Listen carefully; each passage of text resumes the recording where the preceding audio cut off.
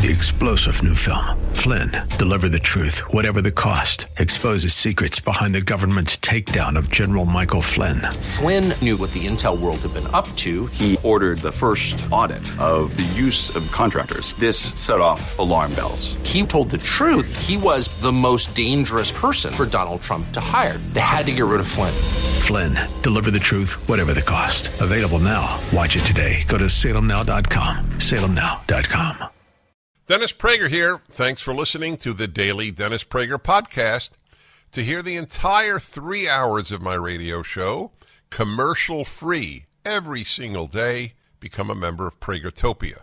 You'll also get access to 15 years' worth of archives, as well as the daily show prep. Subscribe at Pragertopia.com. Hello, everybody, and welcome to the Dennis Prager Show. A frightening drama is taking place, human drama, in the North Atlantic Ocean, 2.5 miles down. I read to you from the BBC. A massive search and rescue operation is underway in the mid-Atlantic after a tourist submarine went missing during a dive to Titanic's wreck on Sunday. Contact with the small sub was lost about an hour and 45 minutes into its dive. Tour firm OceanGate said all options were being explored to rescue the 5 people on board. Tickets cost $250,000 for an 8-day trip, including dives to the wreck at a depth of 12,500 feet. Titanic's wreck lies some 435 miles south of St. John's, Newfoundland, though the rescue mission is being run from Boston.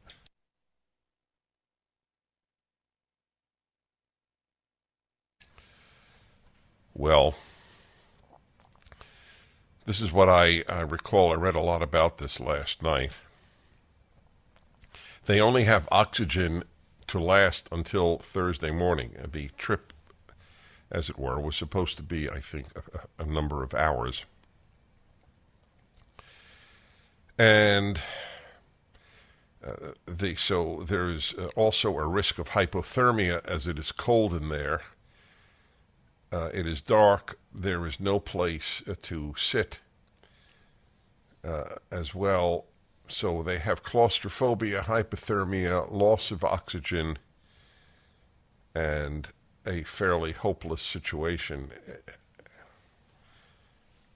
You know, there is so much tragedy on Earth, and I don't tend to report, no, drop the word tend.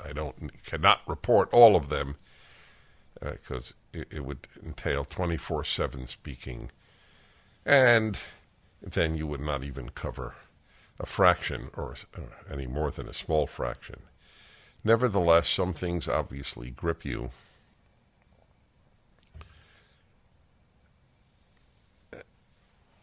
I obviously truly hope that they will be rescued. I don't know how a rescue would look. At that depth, divers cannot go out. I assume the ocean pressure is way, way, way too much for a human being to be out there at that depth. So, what could go down to that depth? I think it's 2.5 miles. What is 12,000? What did I say to you in terms of feet?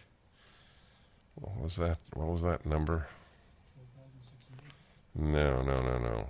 Yeah, you're very good, Sean. Very close. 12,500. But you did say 12,600 to me.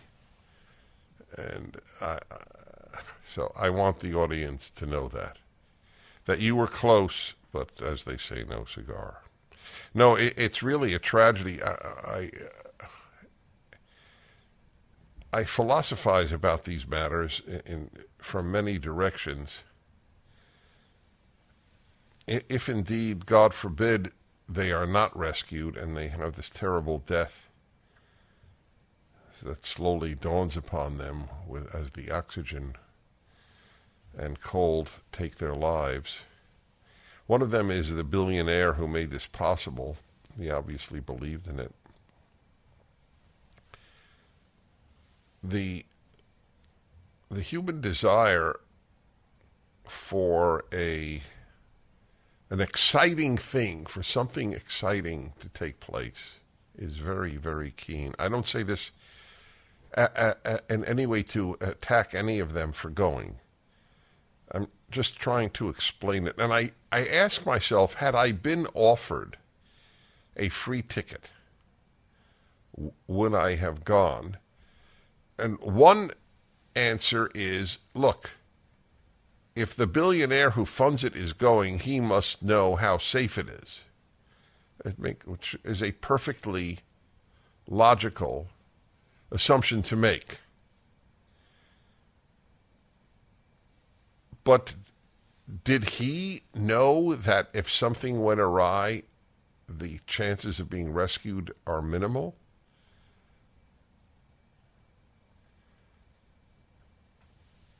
People do things for excitement. The human being wants to be excited. That's why people climb Everest. Well, they climb Everest for the excitement, and they climb Everest for the ability to say, I did it. Again, this is no critique. This is the human condition that I'm describing, not a criticism of people. But one, I think, should ask oneself when taking risks, what am I taking the risk for? Is it excitement? Is it to be able to say I did it? Or is it intrinsically worthwhile? That last part is a very important part. Now, I love excitement as much as anyone. I'm very rational. And I take risks that I think are worth it for, let's say, a cause. But to say that I did it, my own inclination would not be to go in the submarine, but if offered a free ticket and reassurance of how safe it is, I don't know what I would have responded. People who risk their lives to fight communism or Nazism, for example, that's different. That's not. They certainly were not pursuing excitement, and they certainly were not doing it so that they could say they did it. So one has to ask, in every instance, what is the cost-benefit in any given act? I did not take the coronavirus vaccine. I weighed the evidence, and it argued to me against taking it. I was assured by experts in whom I have no trust. None. Zero. Why would I listen to experts about what I should do in something that had not been tested? I listen to experts with regard to knowledge that I don't have. But prescription and knowledge are not at all the same. A lot of people were hurt by that vaccine, and I don't know how many were helped. Countries that had no access to it seem to have done quite well. Countries with massive vaccination, like ours, didn't do particularly well at all. it is very necessary to use the gift that God gave us of reason.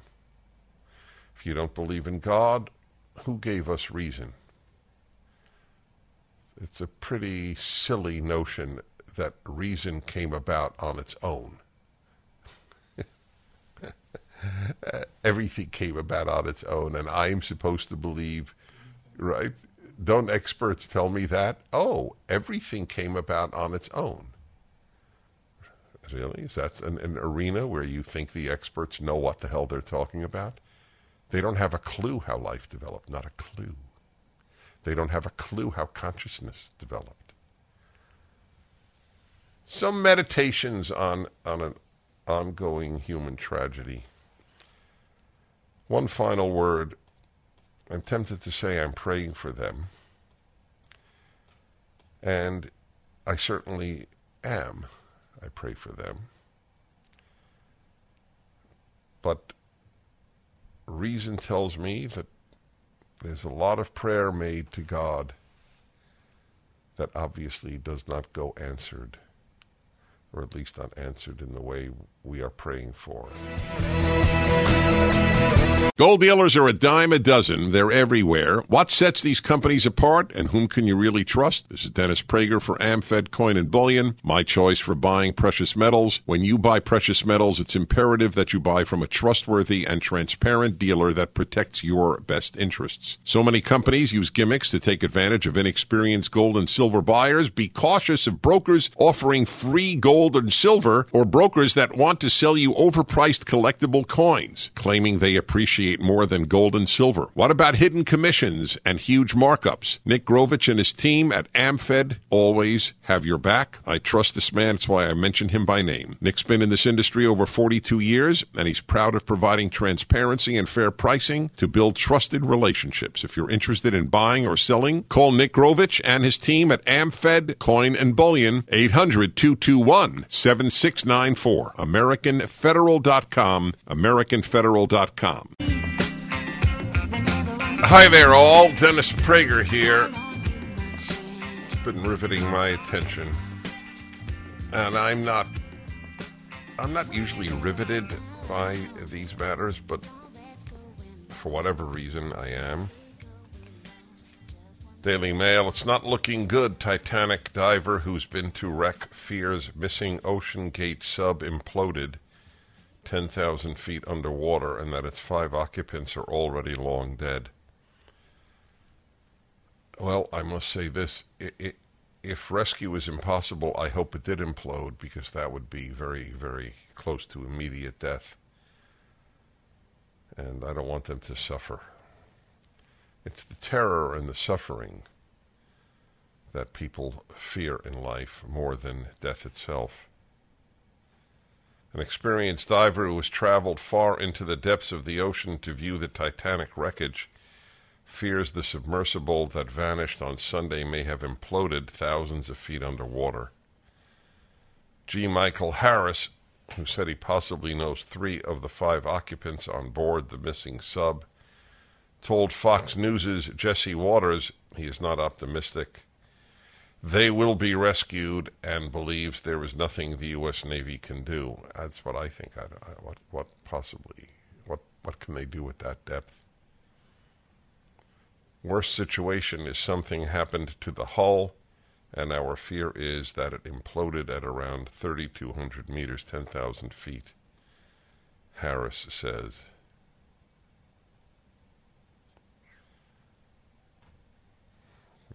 Well, at those depths, the weight of the water would exert extreme pressure on the missing submersible, around 6,000 pounds on each square inch of its hull.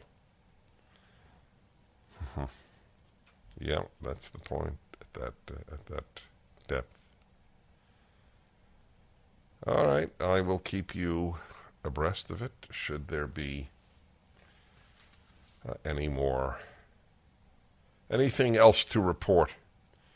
By the way, while I'm looking at the Daily Mail page, I see a news item here, and let me pull that up for you if I can find it, because I just got out of that page. We have an internet service at my home base that reminds me of dial-up service that they used to have when modems were first made. I don't know if many of you remember that. It's really sad. A lot of technical challenges here. Yeah, I'm not getting a Daily Mail, Sean. If you want to tell anybody who would care, we're having issues. Anyway, the article that I saw was that Senator Fetterman met the president wearing shorts and a hoodie. Now, I don't think this has anything to do with something I've not commented on, because it's a man's sad condition of intense depression. But I don't know what depression has to do with a sense of respect for the office of president. I think Joe Biden is a bad human being. I've never said that about a president. A truly bad person. I think that his wreckage of this country is deliberate, and I loathe him. However, he is the president of the United States, and you do not meet the president in shorts and a hoodie, whether you're a senator or not. I have long, as many of you know, long noted that clothing is of immense significance to a society. And the move away from formal clothing, including people going to church with an argument that many wonderful people, because bad ideas affect good people too. And they think, oh, God doesn't care what we wear.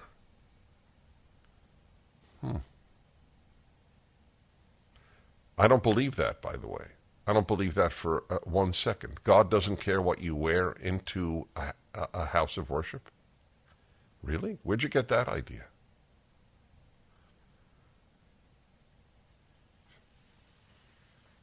Does he care about what your pastor or your priest wears? When you dress up better if you were, let's say, invited to the Academy Awards and you dressed up really, really nicely, and then you wore shorts and a T-shirt to church, that's not a statement of which you hold in higher esteem. I don't care about your feelings. This is back to the issue that's also infected many religious people. Society affects everybody. The notion that how you feel matters has truly affected a lot of religious people. Well, only matters what I feel, not how I dress. Yeah, right. Behavior doesn't matter. Only feelings do. Fetterman, whom I can't say I respect either, though I pity,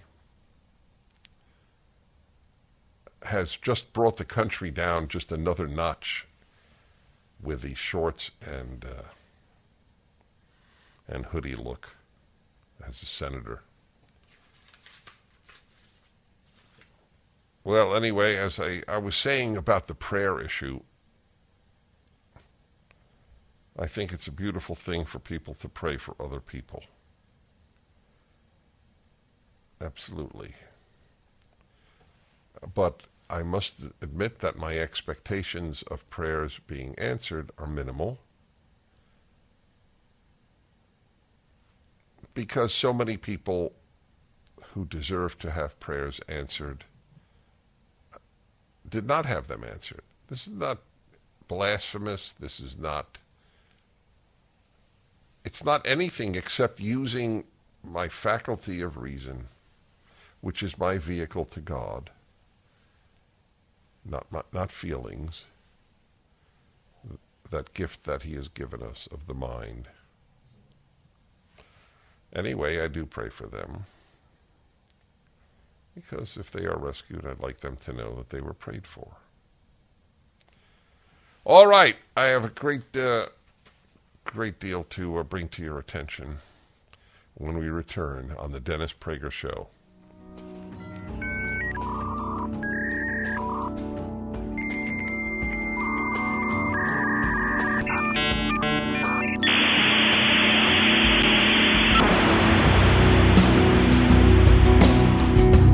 Nefarious, the #1 movie on Salem Now, is available to rent today. My wife and I strongly recommend this film. Nefarious comes from the filmmakers behind God's Not Dead and Unplanned. Sue and I turned it on. I thought I'd watch it for 20 minutes just to know what it was about. The movie was so riveting, I finished it, and I actually had lunch with one of the stars. I'm crazy about this film. Sean Patrick Flannery and Jordan Belfi give Oscar-level performances in this movie based on the book by Steve Deese. The woke critics hated it, but audiences have given it a 96% approval. And here are what others are saying. Matt Walsh, the filmmaker behind What Is a Woman, calls it excellent. Dinesh D'Souza calls it captivating, suspenseful, and profound. Charlie Kirk says the psychological and spiritual thriller may be a movie, but it contains far more truth about the reality of our world than most would like to admit. Visit Salem Now or your favorite video platform to rent Nefarious today, even though it's still in theaters. If you want to rent for your church or large group, visit movienight.com to rent it today.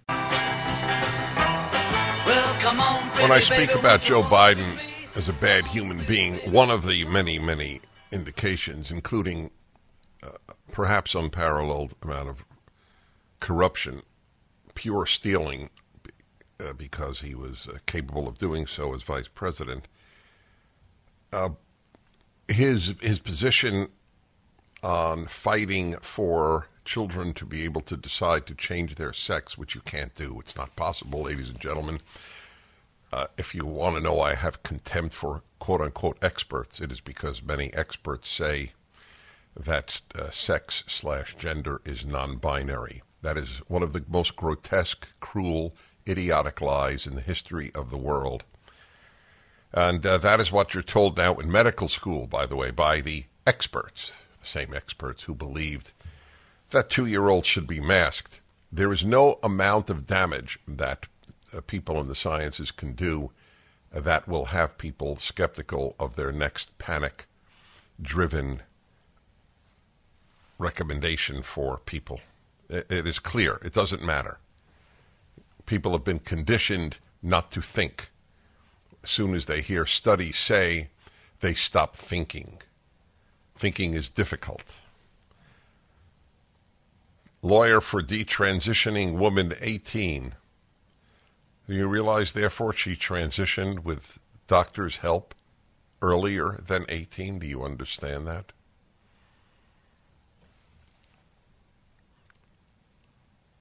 I don't know how these doctors sleep well at night, except to say to you that, as I wrote in a column a few months ago, the conscience is the weakest organ of the body. You have more strength in your pinky than the vast majority of consciences in the human species. That's all I can tell you. Every person who hurts others sleeps well. Right? Their conscience. The only people whose conscience bothers them are good people.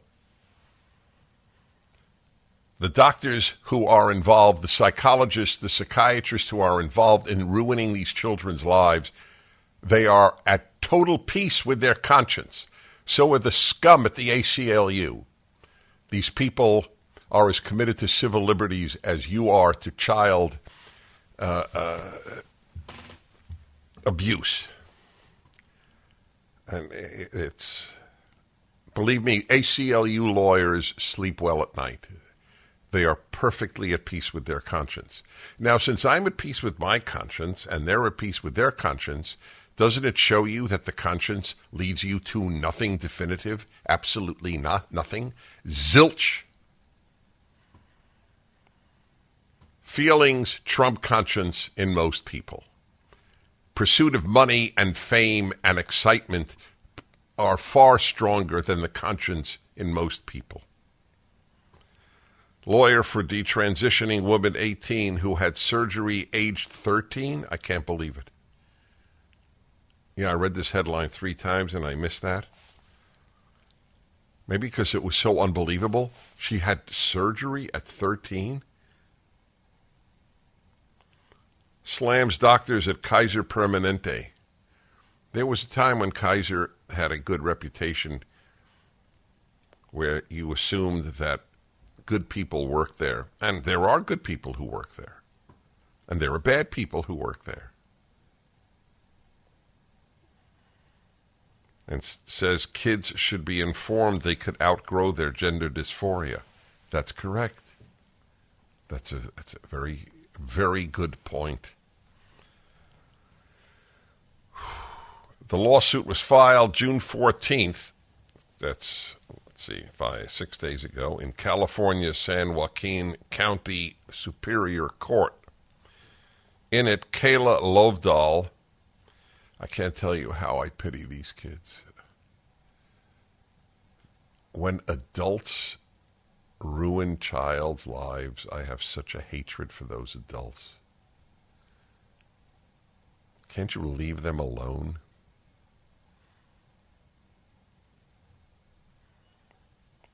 Says she underwent a single 75-minute evaluation at age 12. That's what they all report.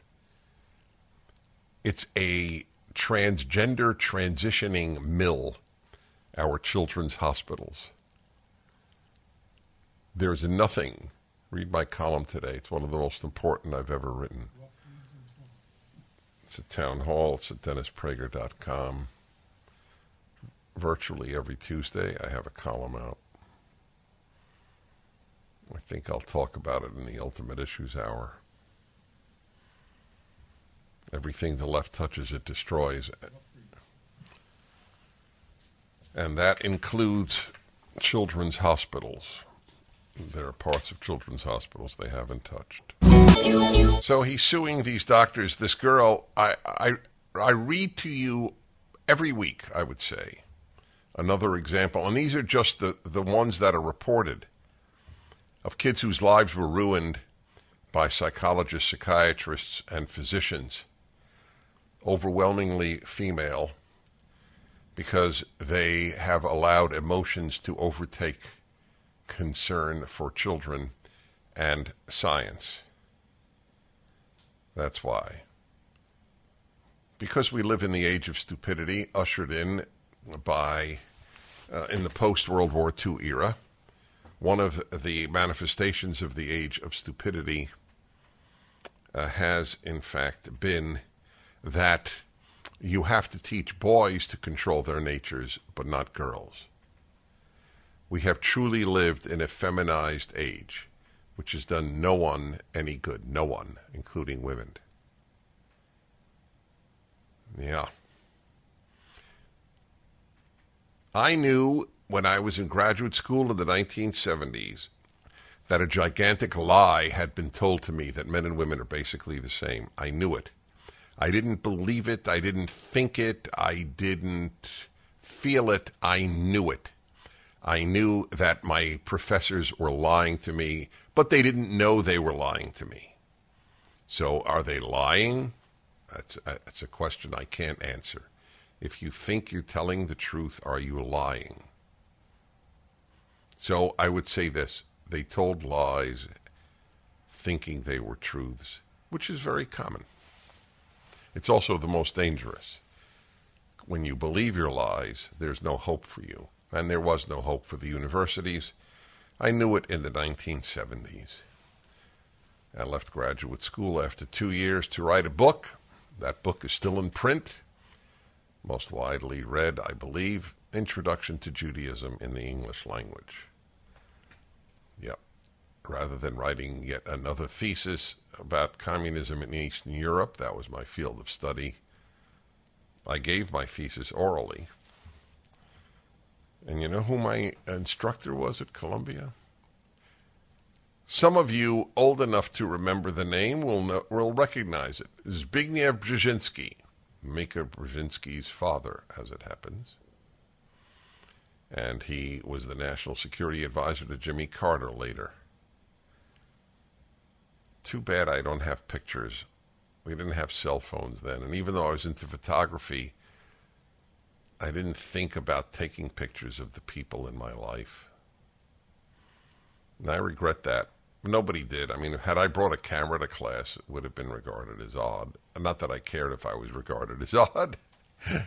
But if I had a picture of Brzezinski and me and the other 6 students in the entire thousands of students at Columbia whose field of study was communism or communist affairs, I think that's the way the title was, Communist Affairs, I would treasure that picture. The attorney for a young detransitioned woman suing several medical professionals over her transition is speaking out, accusing doctors of needlessly performing the altering surgeries on impressionable youngsters in an exclusive interview. Speaking to DailyMail.com Sunday, Charles Limandri, Limandri, slammed the recent spate of gender assignment surgery seen since 2015 as, quote, an indoctrination, unquote, one that caught up his 18-year-old client Kayla Lovedahl, Lovedahl, and several others before and since. Lovedahl was 12 when she began to transition from female to male with the help of 4 Bay Area medical professionals. Can you think of a worse combination than San Francisco and transitioning? Can you think of a more harmful combination to children? I can't. A decision she quickly came to regret just a few years later. Such occurrences, Limandri said, have become increasingly commonplace in recent years, fueled by a recent wave of transgender activism. The 4 doctors named in the suit all work for the same Oakland-based firm, Kaiser Permanente, whose 2 subsidiaries are also named as defendants. The more these doctors and hospitals are sued, the less you will have it. Money and ideology, and doctors as sheep. Doctors are no worse than other groups. They're just no better. There are terrific. There are mediocrity, touring morally, and there are bad. Just like every other group. It's not anti-doctor. Just don't worship them. Because they've done a lot of harm in history, and they are now. Limandri, a prominent San Diego lawyer, said the firm spent just 75 minutes, that's Kaiser Permanente, 75 minutes vetting his client before providing her with off-label puberty blockers and powerful male hormone drugs. It's a picture of her. I feel like I want to adopt her. It's barbaric and cruel, Limandri told DailyMail.com, of the health professionals' actions, which culminated. Oh no, I didn't read this part. It's hard for me to read it to you. In a double mastectomy being performed on his client. Oh my God!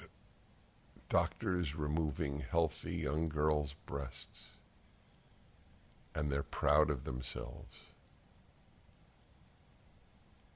You know what they should put up at that hospital?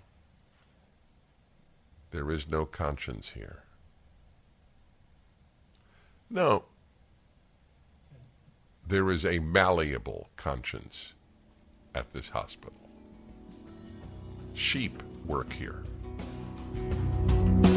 Just when you thought it couldn't get any better, Mike Lindell with MyPillow is launching the MyPillow 2.0. When Mike invented MyPillow, it had everything you could ever want in a pillow. Now, nearly 20 years later, he discovered a new technology that makes it even better. The MyPillow 2.0 has the patented adjustable fill of the original MyPillow, and now with a brand new fabric that is made with a temperature-regulating thread. The MyPillow 2.0 is the softest, smoothest, and coolest pillow you'll ever own. For my listeners, the MyPillow 2.0 is buy one, get one free offer with promo code Prager.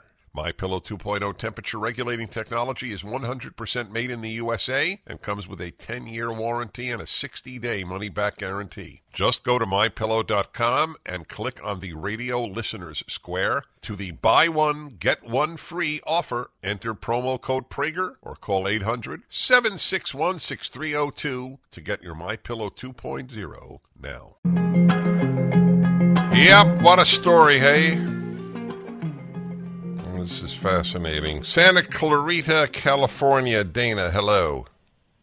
Hi, Dennis. Hi. I feel strongly that this young lady should not be allowed to sue the doctors for two reasons. The doctors could have been in big trouble with the courts had they refused to do her bidding, as could the parents.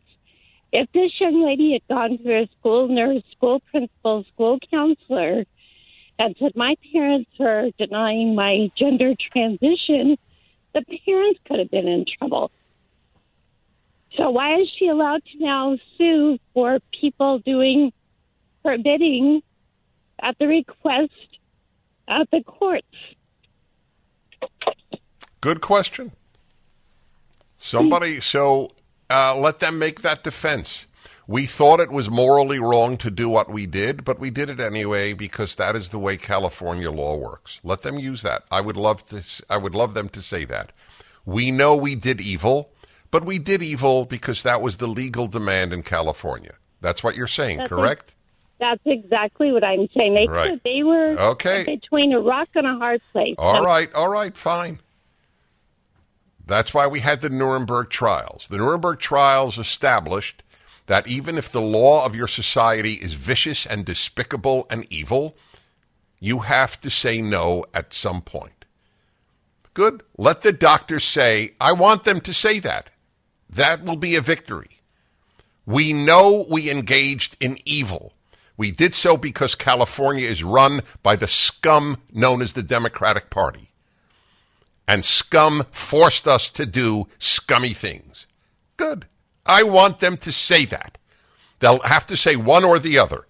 We know it was good and we did it. It is right to take a teenager's breasts off because she says she's a boy. Or we knew it was evil, but we did it because we live in the scummy state run by Gavin Newsom and the Democratic Party. Either one is a victory for decency in this country at this time. Fine. That's why the lawsuit is important. I want to hear what these doctors will say. Anything they say is a victory for decency. We knew it was evil, but we live in California. Great. Or we think it is a wonderful thing because we're doctors and we're gods. So we take girls' breasts off if in 75 minutes they say they're a boy. Either way is a victory for moral clarity. The greatest thing you could have in any society.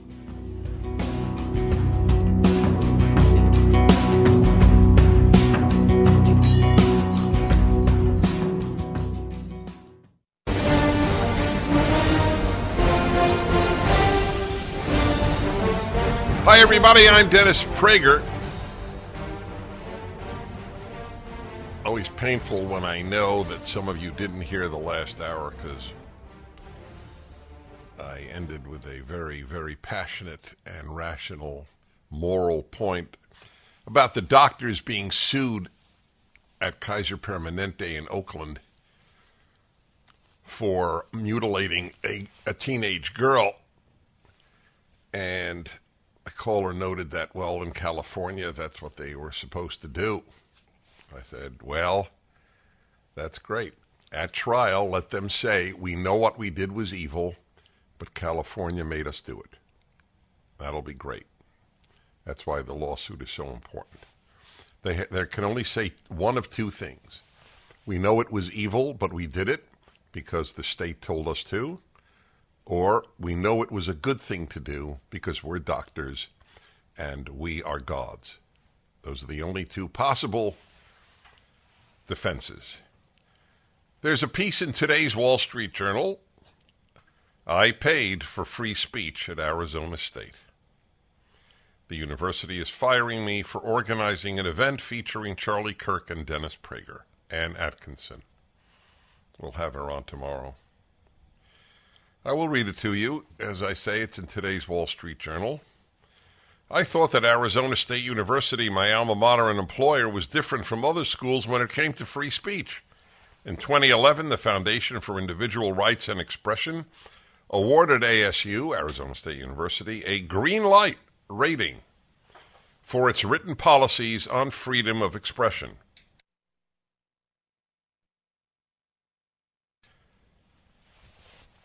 Now, let's see. The university happily complied when FIRE suggested it adopt the Chicago principles and protect the, quote, free, robust, and uninhibited sharing of ideas among all members of the university community, unquote. The ASU Barrett Honors College, it's part of ASU, the Barrett Honors College, has even been home to heterodox initiatives like the T.W. Lewis Center for Personal Development, where I served as executive director for the last 2 years. All right, so she was at the Lewis Center at the Barrett Honors College at ASU. But beneath ASU's written commitment to intellectual diversity lies a deep hostility toward divergent views. The latest trouble started in February when the Lewis Center hosted Robert Kiyosaki. What is that? Rich Dad, Poor Dad. He's very, very well known, and for good reason. He's a terrific man. Dennis Prager and Charlie Kirk for an event on health, wealth, and happiness. This nonpartisan program was part of a popular speaker series focused on connecting students with professionals who can offer career and life advice. At the names of Messrs. Prager and Kirk, the faculty of ASU's Honors College were outraged. 39 of its 47 faculty signed a letter to the dean condemning the event on grounds that the speakers are, quote, purveyors of hate who have publicly attacked women, people of color, the LGBT community, and institutions of our democracy. Wow. They all lied, and it doesn't matter. Really? Well, I take it back. It's not a complete lie. I have attacked women. I can't speak for Charlie Kirk. I will tell you this, Charlie Kirk, you know what Charlie Kirk's talk was on that night? On why he, as a Christian, has come to keep the Sabbath from Friday night to Saturday night. He doesn't use his cell phone, for example. Now, if that's not hate, I don't know what hate is. Isn't that amazing? That was his talk. It brought me personal joy because I have touched his life with that issue, and to have touched this wonderful man's life is an important thing to me. But that's what he talked about. Now, let's see. Have I attacked women? Yes, I have. Absolutely. Are you not allowed to attack women? You're only allowed to attack men? That's what they would believe at ASU, by the way. I have attacked women who play a disproportionate role. I'm sure they don't even know this. I don't know what they were referring to. But I will acknowledge the disproportionate role women are playing in ruining children's lives in America today is a fact. It's not an opinion. It's not misogyny. It's a fact. The overwhelming majority of teachers of kids in elementary school, and the younger the kid, the more likely it is a female teacher. They are the ones leading the sexualization of children at a young age. It is not men who are in the vanguard of the drag queen story hours, for example. It is women psychologists, women psychiatrists, and women physicians who are leading the mutilation of children charge. happening in the United States, as I reported another case, a girl having a mastectomy under the age of 18. So what else was I, or at least the two of us, accused of? Purveyors of hate. I hate evil, because I'm bidden to by the Bible. Those who love God must hate evil, my favorite verse in the Bible. A lot of people don't hate evil. A lot. That was the reason I was not a leftist in high school, because the left didn't hate communism. They claim to hate Nazism, but if you only hate Nazism and you don't hate communism, then you don't hate evil. People of color. Let's see, have I ever attacked people of color?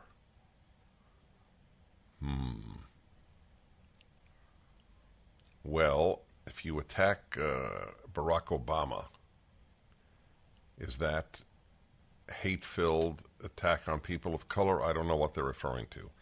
The LGBT community, no, never did that.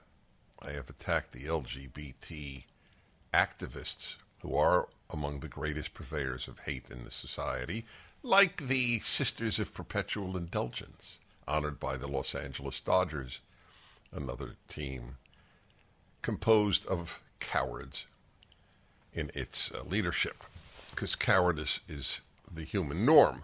Courage is very rare. Texas Rangers are the only team, I announced this yesterday, that has not had a Pride Night. Reason for you to be a Texas Ranger fan. Because they said people should come to a baseball game to watch baseball, not to be indoctrinated with the cause du jour. Who else are we accused of purveying hate?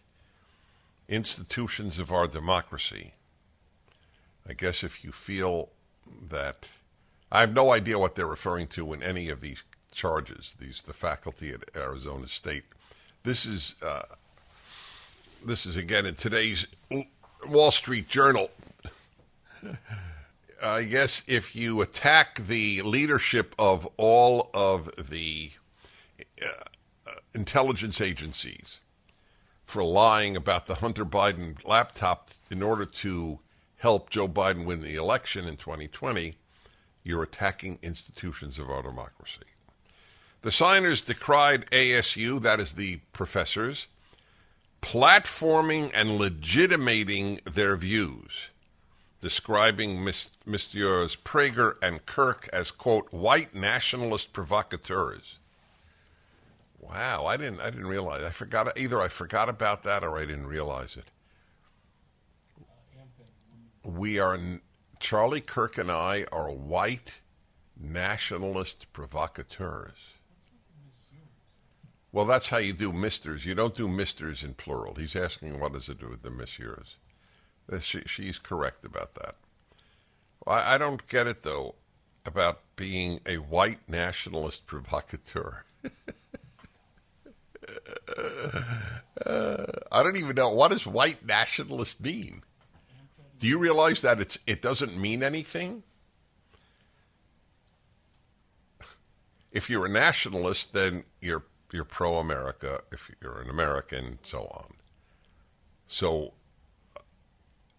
Russia is composed of whites. So if you're against the Russian invasion done by whites, okay. So the woman is describing the letter that 37 members of the faculty of this branch of ASU sent out, including calling Charlie Kirk and me white nationalist provocateurs. Of course, they never substantiate. What does that even mean to be a white nationalist? I don't even know what that means. By the way, the motto of my life, as I have been saying for 40 years of broadcasting, is there are only two races, the decent and the indecent. The idea that I celebrate whiteness is beyond a lie. It's actually a lie that is absurd. It runs counter to everything I believe. I believe race is insignificant. The left believes race is significant.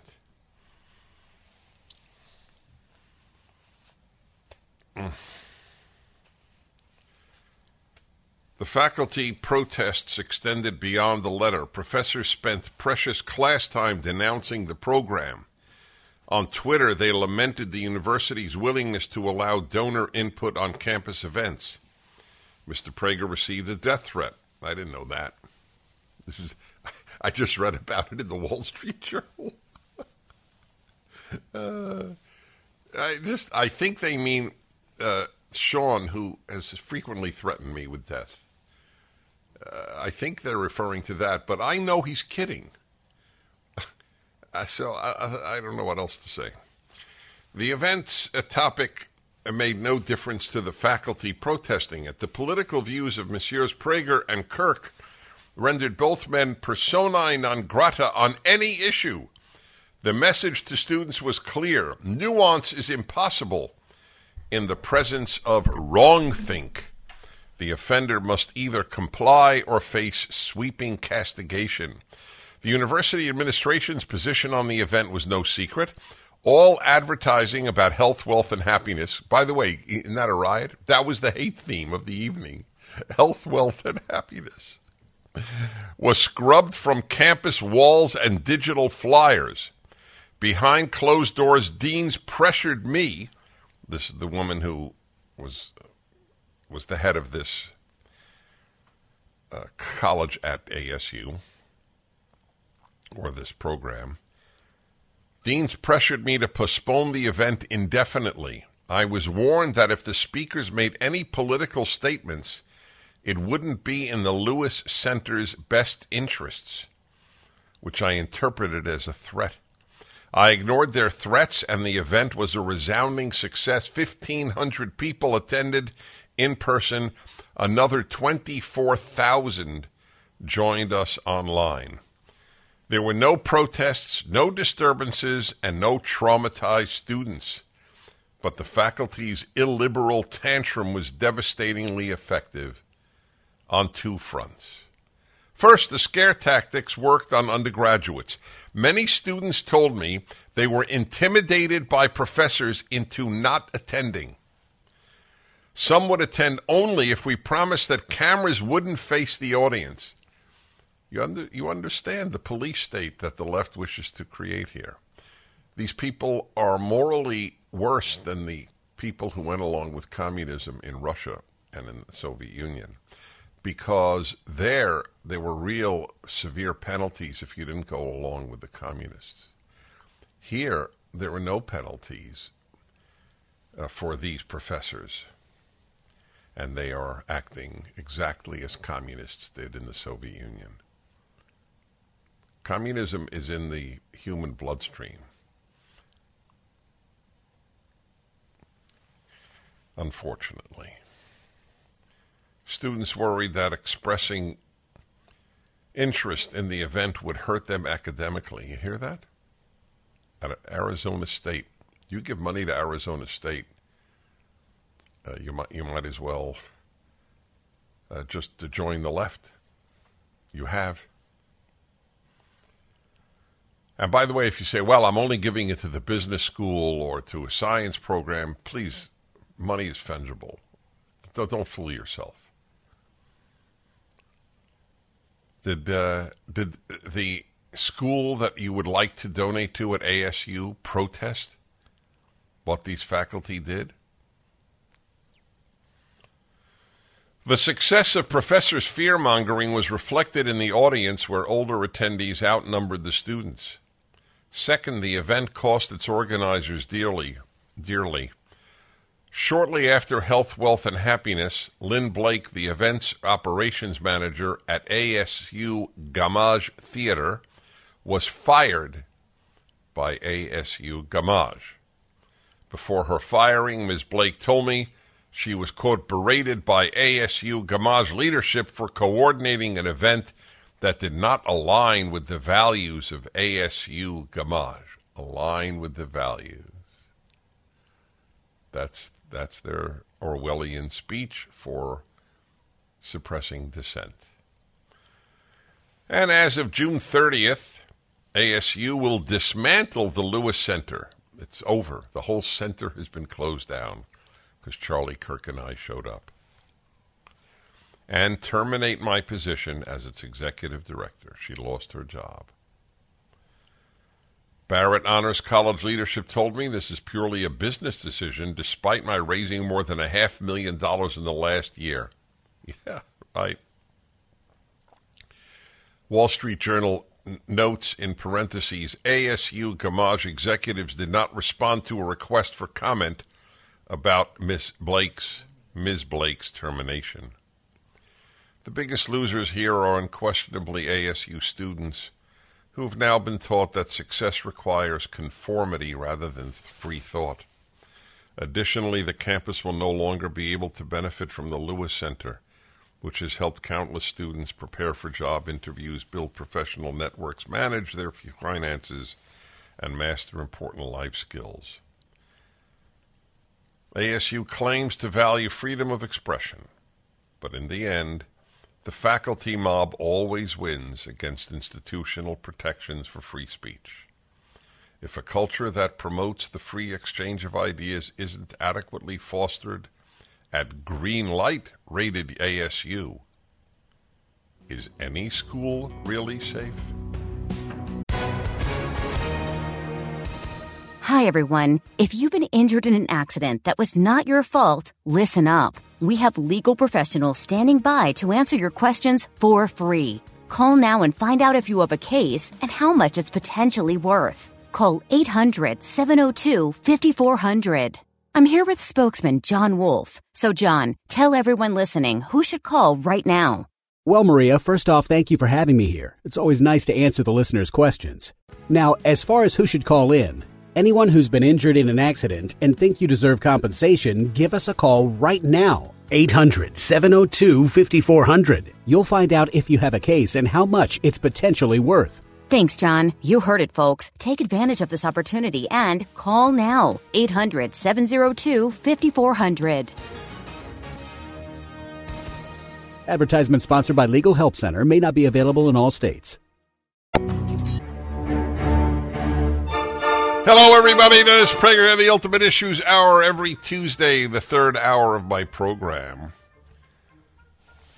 I can argue that any given hour is the most important hour, and I can make that argument for the Ultimate Issues Hour, because it is about the great issues of life, not about solely the news of the day, which preoccupies vast numbers of people, and vast numbers don't even have any interest in the news of the day. They just tune out of everything. But if you don't get the ultimate questions correct, then you won't understand life. And how will you have a position on the politics of the day if you don't have an overriding outlook, or Weltanschauung, as the Germans say, worldview? Anyway, that's the justification, though it doesn't need one, but that is a justification for the Ultimate Issues Hour. So,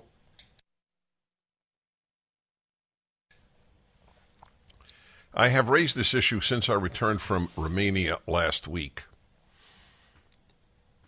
And now I have written it up. I'd like to tell you, by the way, about writing. I have mentioned this, but not in a long time, my theory about the three mirrors of your life. The mirror of your body, the mirror of your mind, and the mirror of your character. How do you see what your body and face look like? Physical mirror. How do you see what's in your mind? Write. When you write, you see what's in your mind. And if you don't write clearly, it is because you don't think clearly. This is certainly not an attack or a criticism, but it is a fact. Unclear writing is a result of unclear thinking. So you look at what you write or wrote, and you know what is in your mind. So I lived if you will, an interesting experiment about this, so I have lived it all of my life. I came up with an answer to an extremely important question after my speech. What night was it? Last Monday night. Wow, that's amazing. Just 8 days ago, I was speaking in Romania. That's the way life works. And I discussed it on the air, and then I wrote my column about it today. Tuesdays is the Ultimate Issues Hour and my column day. You can see it at DennisPrager.com, townhall.com. And then in the next few days, it'll go to the Daily Wire, American Greatness, and many other, the Jewish Press, many other wonderful places. Jewish World Review. It's very important to me to write, because then I clarify what I thought. This was a perfect little process for me. Came up with the idea last week, discussed it on the radio, and then wrote about it yesterday for publication today. So it's clearer than ever to me, thanks to the writing. You should write if you want to know how to think clearly, and do you think clearly? And third, what is the mirror of your character? The people you attract into your life. If your track record in attracting good people into your life is a good one, the odds are you're a good, decent person. If you find you keep attracting bad people into your life, that should trouble you. Not just because they'll hurt you, but because it may say something about you. Okay, the three mirrors. So what was the question? The question was, Mr. Prager, young Romanian, what is leftism? Since I spoke about the left's, what was I? Actually, interestingly, my topic was, what is conservatism? I should release that speech. It was a very important speech. Got to make that available to you. And he said, this young man, so what's leftism? And I realized I don't think I ever defined it for an audience. I always, and this is what everybody does, or just about everybody, they give you left-wing positions, but they don't define it. It is very hard to define leftism.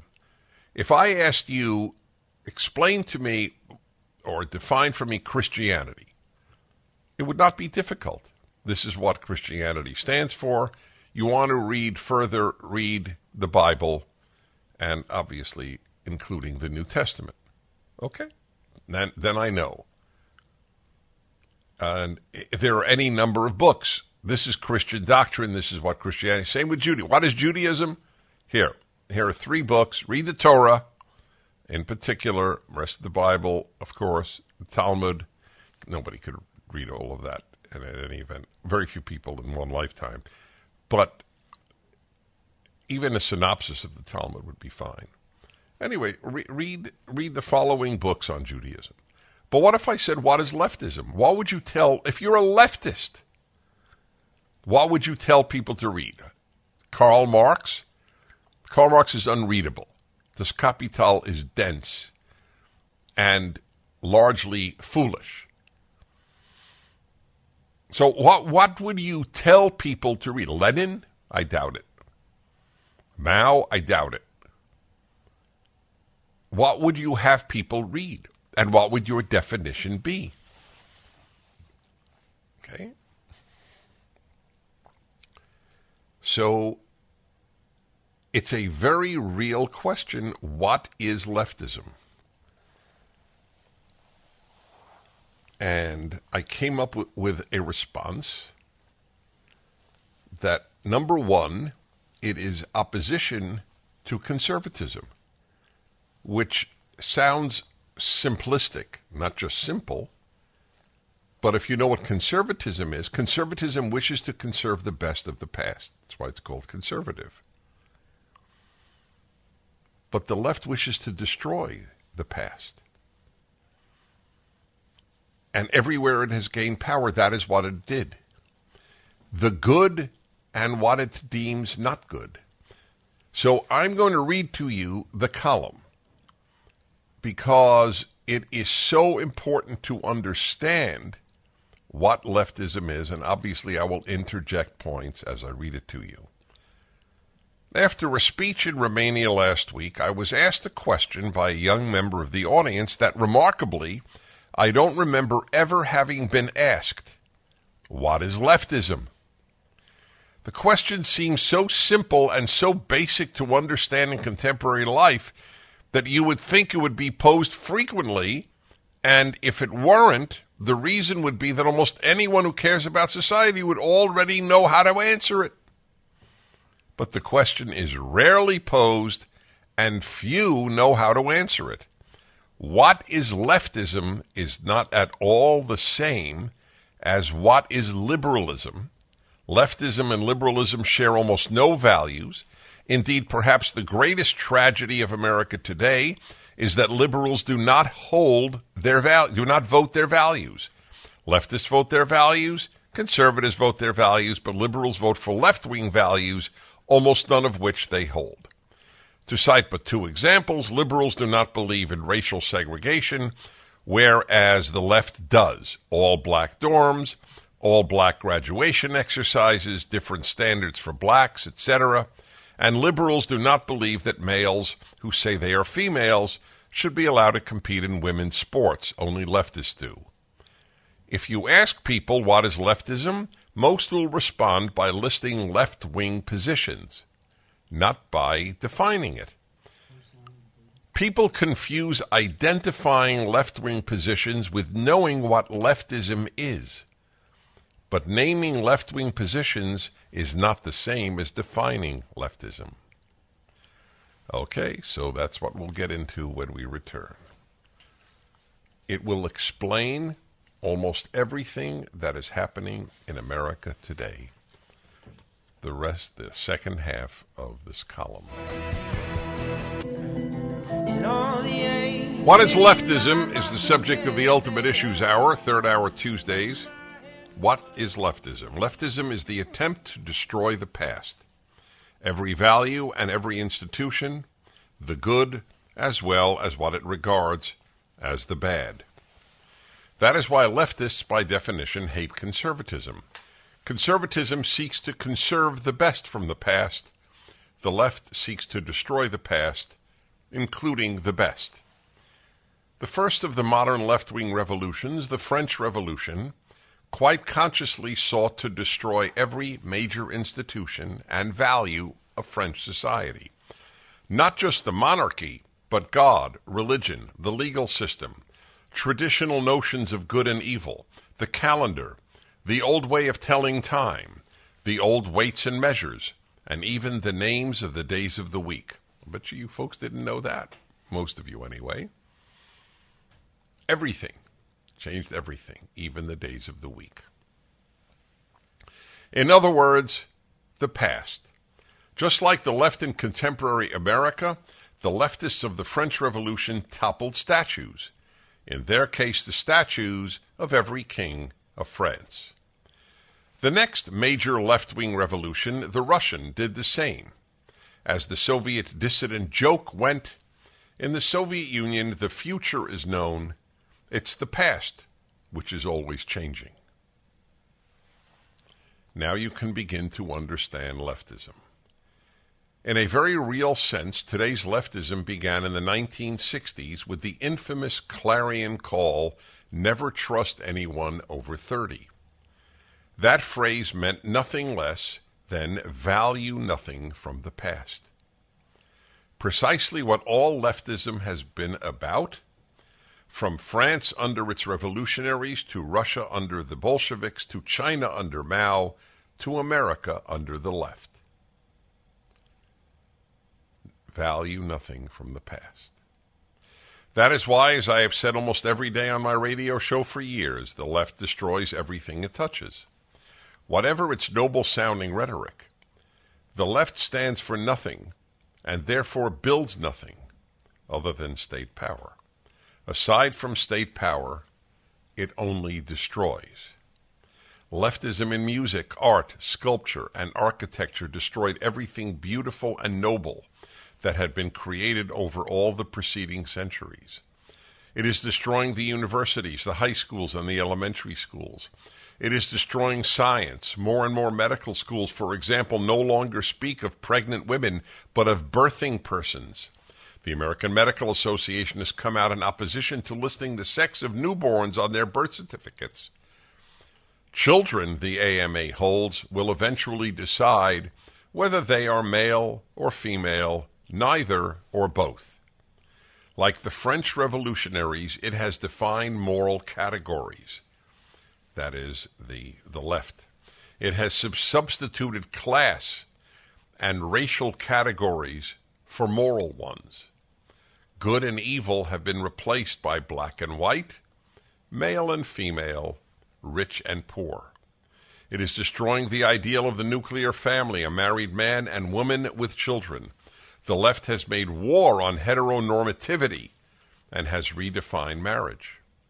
And most telling, even the French Revolution did not conceive of the break with the past. The left is working to destroy the distinction between man and woman.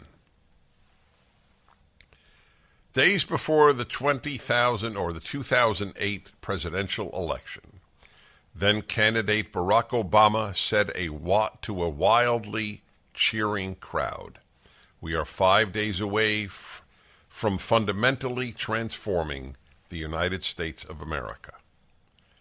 That's all the left does, fundamentally transform. Destroying everything it touches is not a byproduct of leftism. It is its aim. 1-8-PRAGER-776. That's the key. That is key to understanding leftism. Tell me what good from the past the left seeks to preserve. I can't think of a single thing.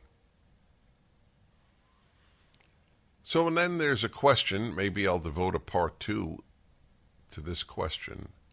Why do people want to destroy the good of the past?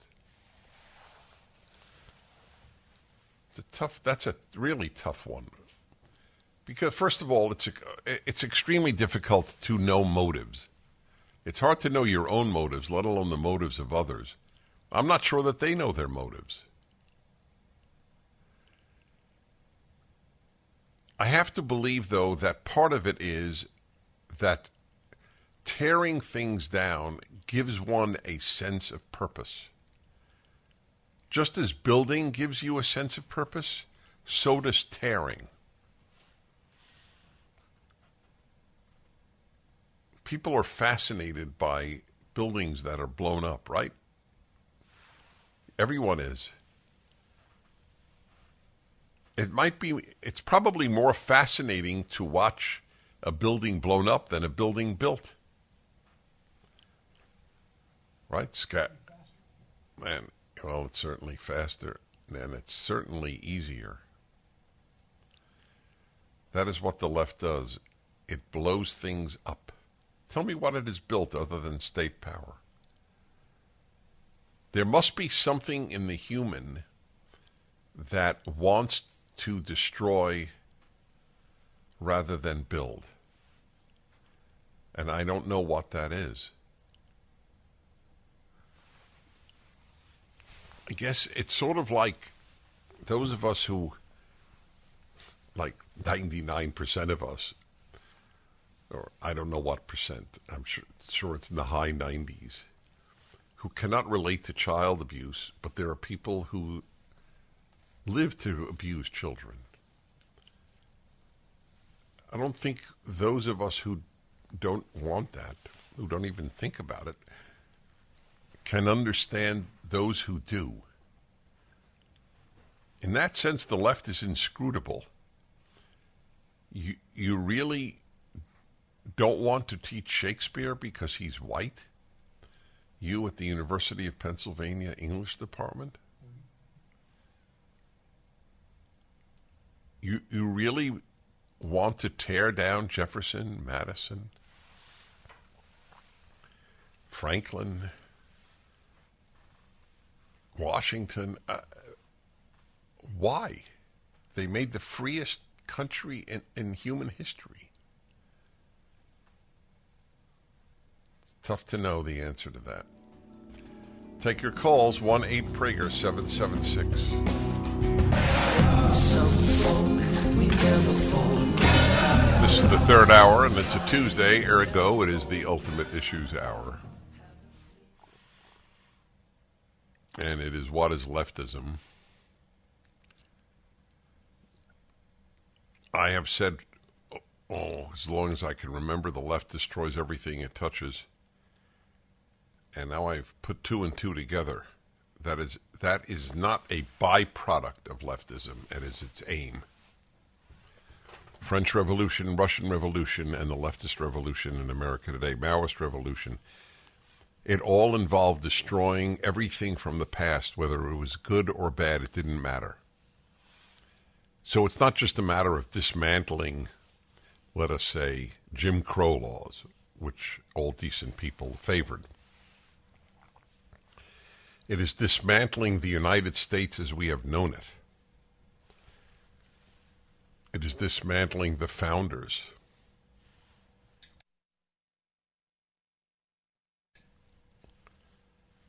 I'll give you a musical example. The left in music, because I know music best among the arts. In the beginning of the 20th century, they got rid of tonality in music. For example, anything you know, from a symphony that you might know to a song you know to Happy Birthday, it has a key: C major, D major, E minor. And it follows, there are rules that musicians had, composers had. Every so often there would be a dissonance where the notes that were played together were not tonally related, but it was to have an effect at that moment. Once you dropped tonality, you ended up with sounds, but not music as it was ever understood by the greatest composers: Bach, Beethoven, Schubert, Schumann, Haydn, Chopin, Tchaikovsky. It didn't matter. They all followed rules. Same with classical art, the great artists. We have a fantastic video at PragerU on what makes art great, on what classical art by Robert Florzak. And so they dropped all of those rules. The whole past, they're not better than anything else.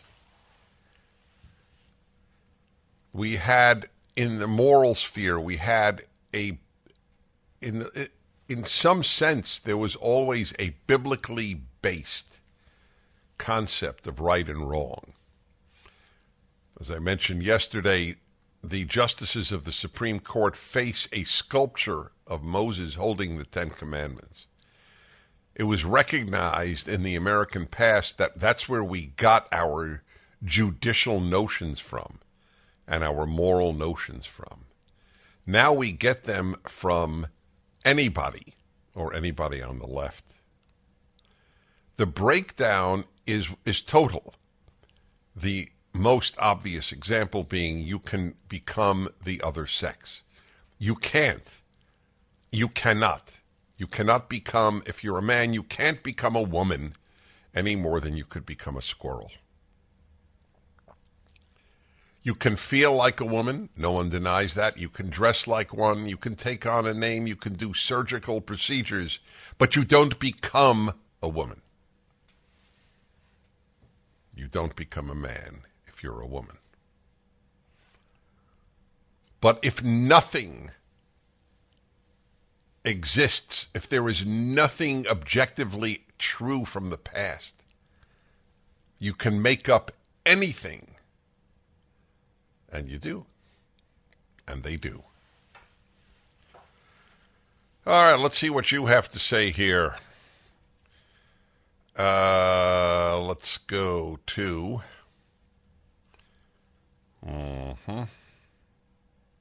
They're all good. What can I do here? Mountain Home, Arkansas, and Sam. Hello, Sam. Hello, Dennis. What I wanted to say is the left not only changes the history, as you've said, but they destroy it, and then they rewrite it to support their present narratives. And we see this I see this in debating young people about leftism. And when I hear them speak, they will say something and take it absolutely as fact. You know, this whole, 1619 project nonsense idea. And so not too long ago, a young lady said, well, slaves built this country. I said, where did you hear what are you talking about? And none of them can give a single example. So what they do, they destroy the past, they break it down, they rewrite it, and then the youth of today take it as fact, and then they go forward with absolute nonsense. That's right. Well, your points are really, really well taken. I'll comment on that when we return. Dennis Prager here. Thanks for listening to the Daily Dennis Prager Podcast. To hear the entire 3 hours of my radio show, commercial-free, every single day, become a member of Pragertopia. You'll also get access to 15 years' worth of archives, as well as the daily show prep. Subscribe at Pragertopia.com. 3-star General Michael J. Flynn, head of the Pentagon Intelligence Agency, knew all the government's dirty secrets. He was one of the most respected generals in the military. Flynn knew what the intel world had been up to. He understood its funding. He ordered the first audit of the use of contractors. This set off alarm bells. The explosive new documentary, Flynn, Deliver the Truth, Whatever the Cost, uncovers the facts behind this scandal. Flynn told the truth. He was the most dangerous person for Donald Trump to hire. I find out the worst enemy that I'm going to face in my life is right here in America. They took my assessment and they wanted me to change it. And I was like, I'm not changing it. They had to get rid of Flynn. With in-depth interviews, archival footage, and never-before-seen personal records of the man behind the headlines. I just felt like I was drowning. Flynn, Deliver the Truth, Whatever the Cost. Available now. Watch it today. Go to salemnow.com. salemnow.com.